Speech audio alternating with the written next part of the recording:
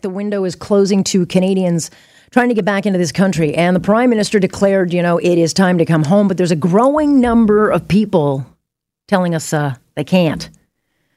And a lot of them are stuck outside this country. And they went on their trips before any travel advisories went out. And they're trying to scramble to come back. But, it's proving a lot harder than thought. And we're hearing countless stories of people stranded, flights canceled. Countries going into lockdown, meaning they can't even get to the airport because the local authorities won't let them move around. And then worse, they're trying to turn to the consular services and told, sorry about your luck. Karina Bianca is from Burlington, but you find yourself stuck in Honduras. Characterize, if you will, some of the things that are going on in your particular situation. So in my situation, I traveled to Honduras to visit a friend before the travel advisory. When Trudeau called Canadians home, I changed my flight from the original Friday, March 20th to Monday, March 16th. Unfortunately, around 9 p.m. the night before I was set to leave, March 15th, the Honduran government announced that all borders would be closed, no one in and no one out. My friend and I rushed to the airport to see if they would let us on a flight, but they wouldn't even let us into the airport. They let me know that my flight for Monday, March 16th would be canceled, as was my original March 20th flight. I'm a high-risk case. I have a chronic lung condition. So I don't know at this point when I'll be able to get home and what state the world will be in when I do. I've tried to get into contact with the Canadian Embassy here and in Canada, as well as the American Embassy, with no kind of concrete advice from either party. I've contacted numerous air carriers and been told that they're only flying from Roatan to Toronto. Now, unfortunately, due to the borders being closed, I cannot get to Roatan. The city is on complete lockdown. Not even taxis are running, and the grocery stores are closed indefinitely. The only thing open right now is the hospital. So I have no way to get to an airport, and even if we can, no way to get out. I'm becoming kind of worried over time that riots and pillaging will ensue as panic increases and people run out of food and water. Yeah, it's one thing to be stuck in the United States. It's quite another to be stuck in a place like Honduras. It's not exactly the safest of countries. Are you concerned about the crime increasing, and is the government there taking any steps to keep the calm? So it's hard to tell where I am right now. I am safe at the moment. I'm staying with teachers who are studying here abroad. Now, the teachers here, the school they work for, have let them know that if the situation with the crime gets too bad, they will airlift the teachers here out of here. Now, I, however, am not a teacher here, so I would not qualify for that. I would be left behind.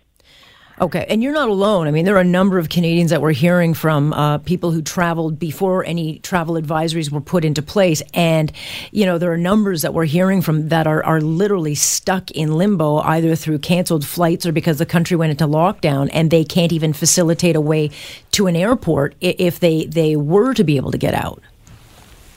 Yes, and I think that's kind of the scariest part, is that there's no kind of even a plan if there was knowledge that you could get home in the future and this is how you would do it. But it seems like there's kind of this constant hope of flights popping up and you book them and then a couple days later they're canceled.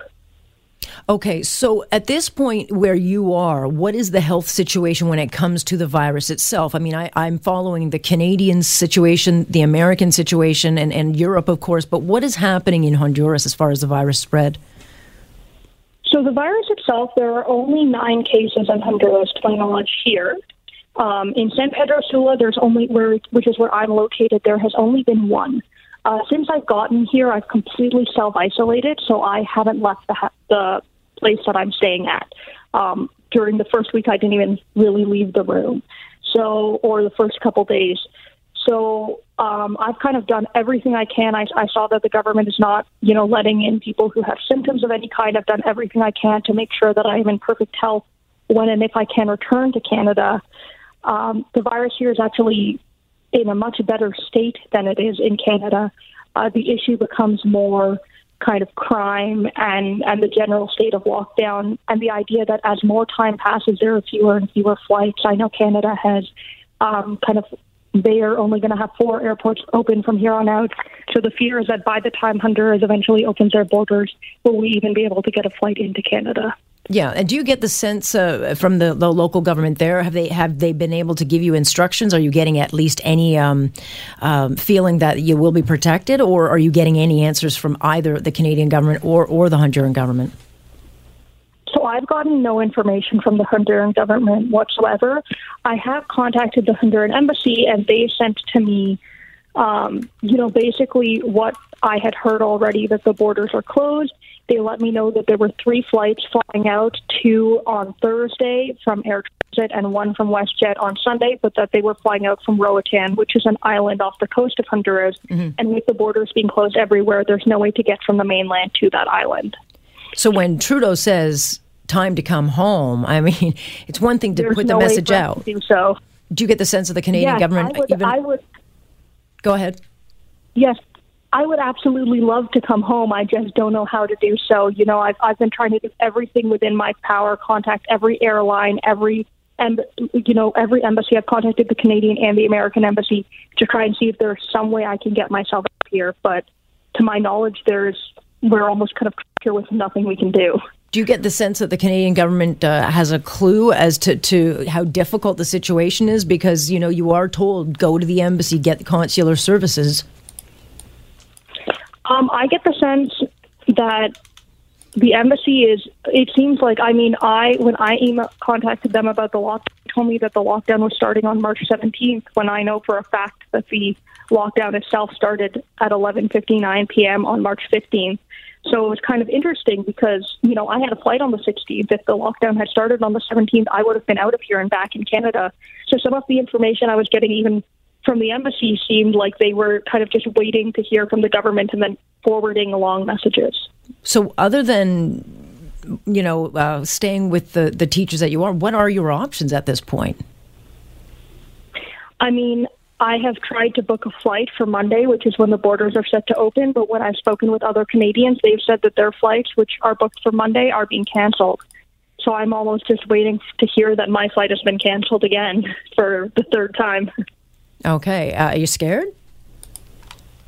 I'm a little scared. I kind of just want to be back home on Canadian soil at this point in time.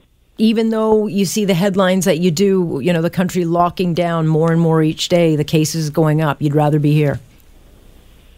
Well, the thing is, as a Canadian citizen in Canada, I have rights, whereas here I don't.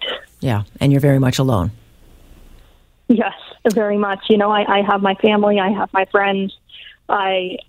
You kind of have a support system. Here you're just kind of on your own, and I don't speak the language. Right. And you kind of are here with this knowledge that you have kind of no rights here. I'm not a citizen here. I'm not even someone who's been living here. I'm just someone who is visiting. Not to mention, yeah, and you went there before the travel advisories. I take it you wouldn't have gone. And it's interesting because I did so much research before I left. I had called so many people saying, do you think I should go? And of course, in hindsight now, I wish I hadn't. But everyone I was talking to was saying, you know what, it seems like Honduras, in terms of the virus, is better off than Canada is right now. It doesn't seem like it would do you much harm to go. I did a lot of research on whether or not I should go, and all of the research I found had said, to limit non-essential travel to places like Japan and Iran and some places in Europe. But when traveling to, and I looked specifically, within kind of South America, it said when traveling anywhere else, just exercise regular precaution. Yeah. And had I known, I spent probably about 4 hours the day I left researching, trying to figure out if there was anything. And so I kind of wonder now, I wish I had known sooner. I would have never left. Yeah. All right. Well, we'll continue following your journey, Karina. We'll see how the next day or so goes, and we'll check back in with you.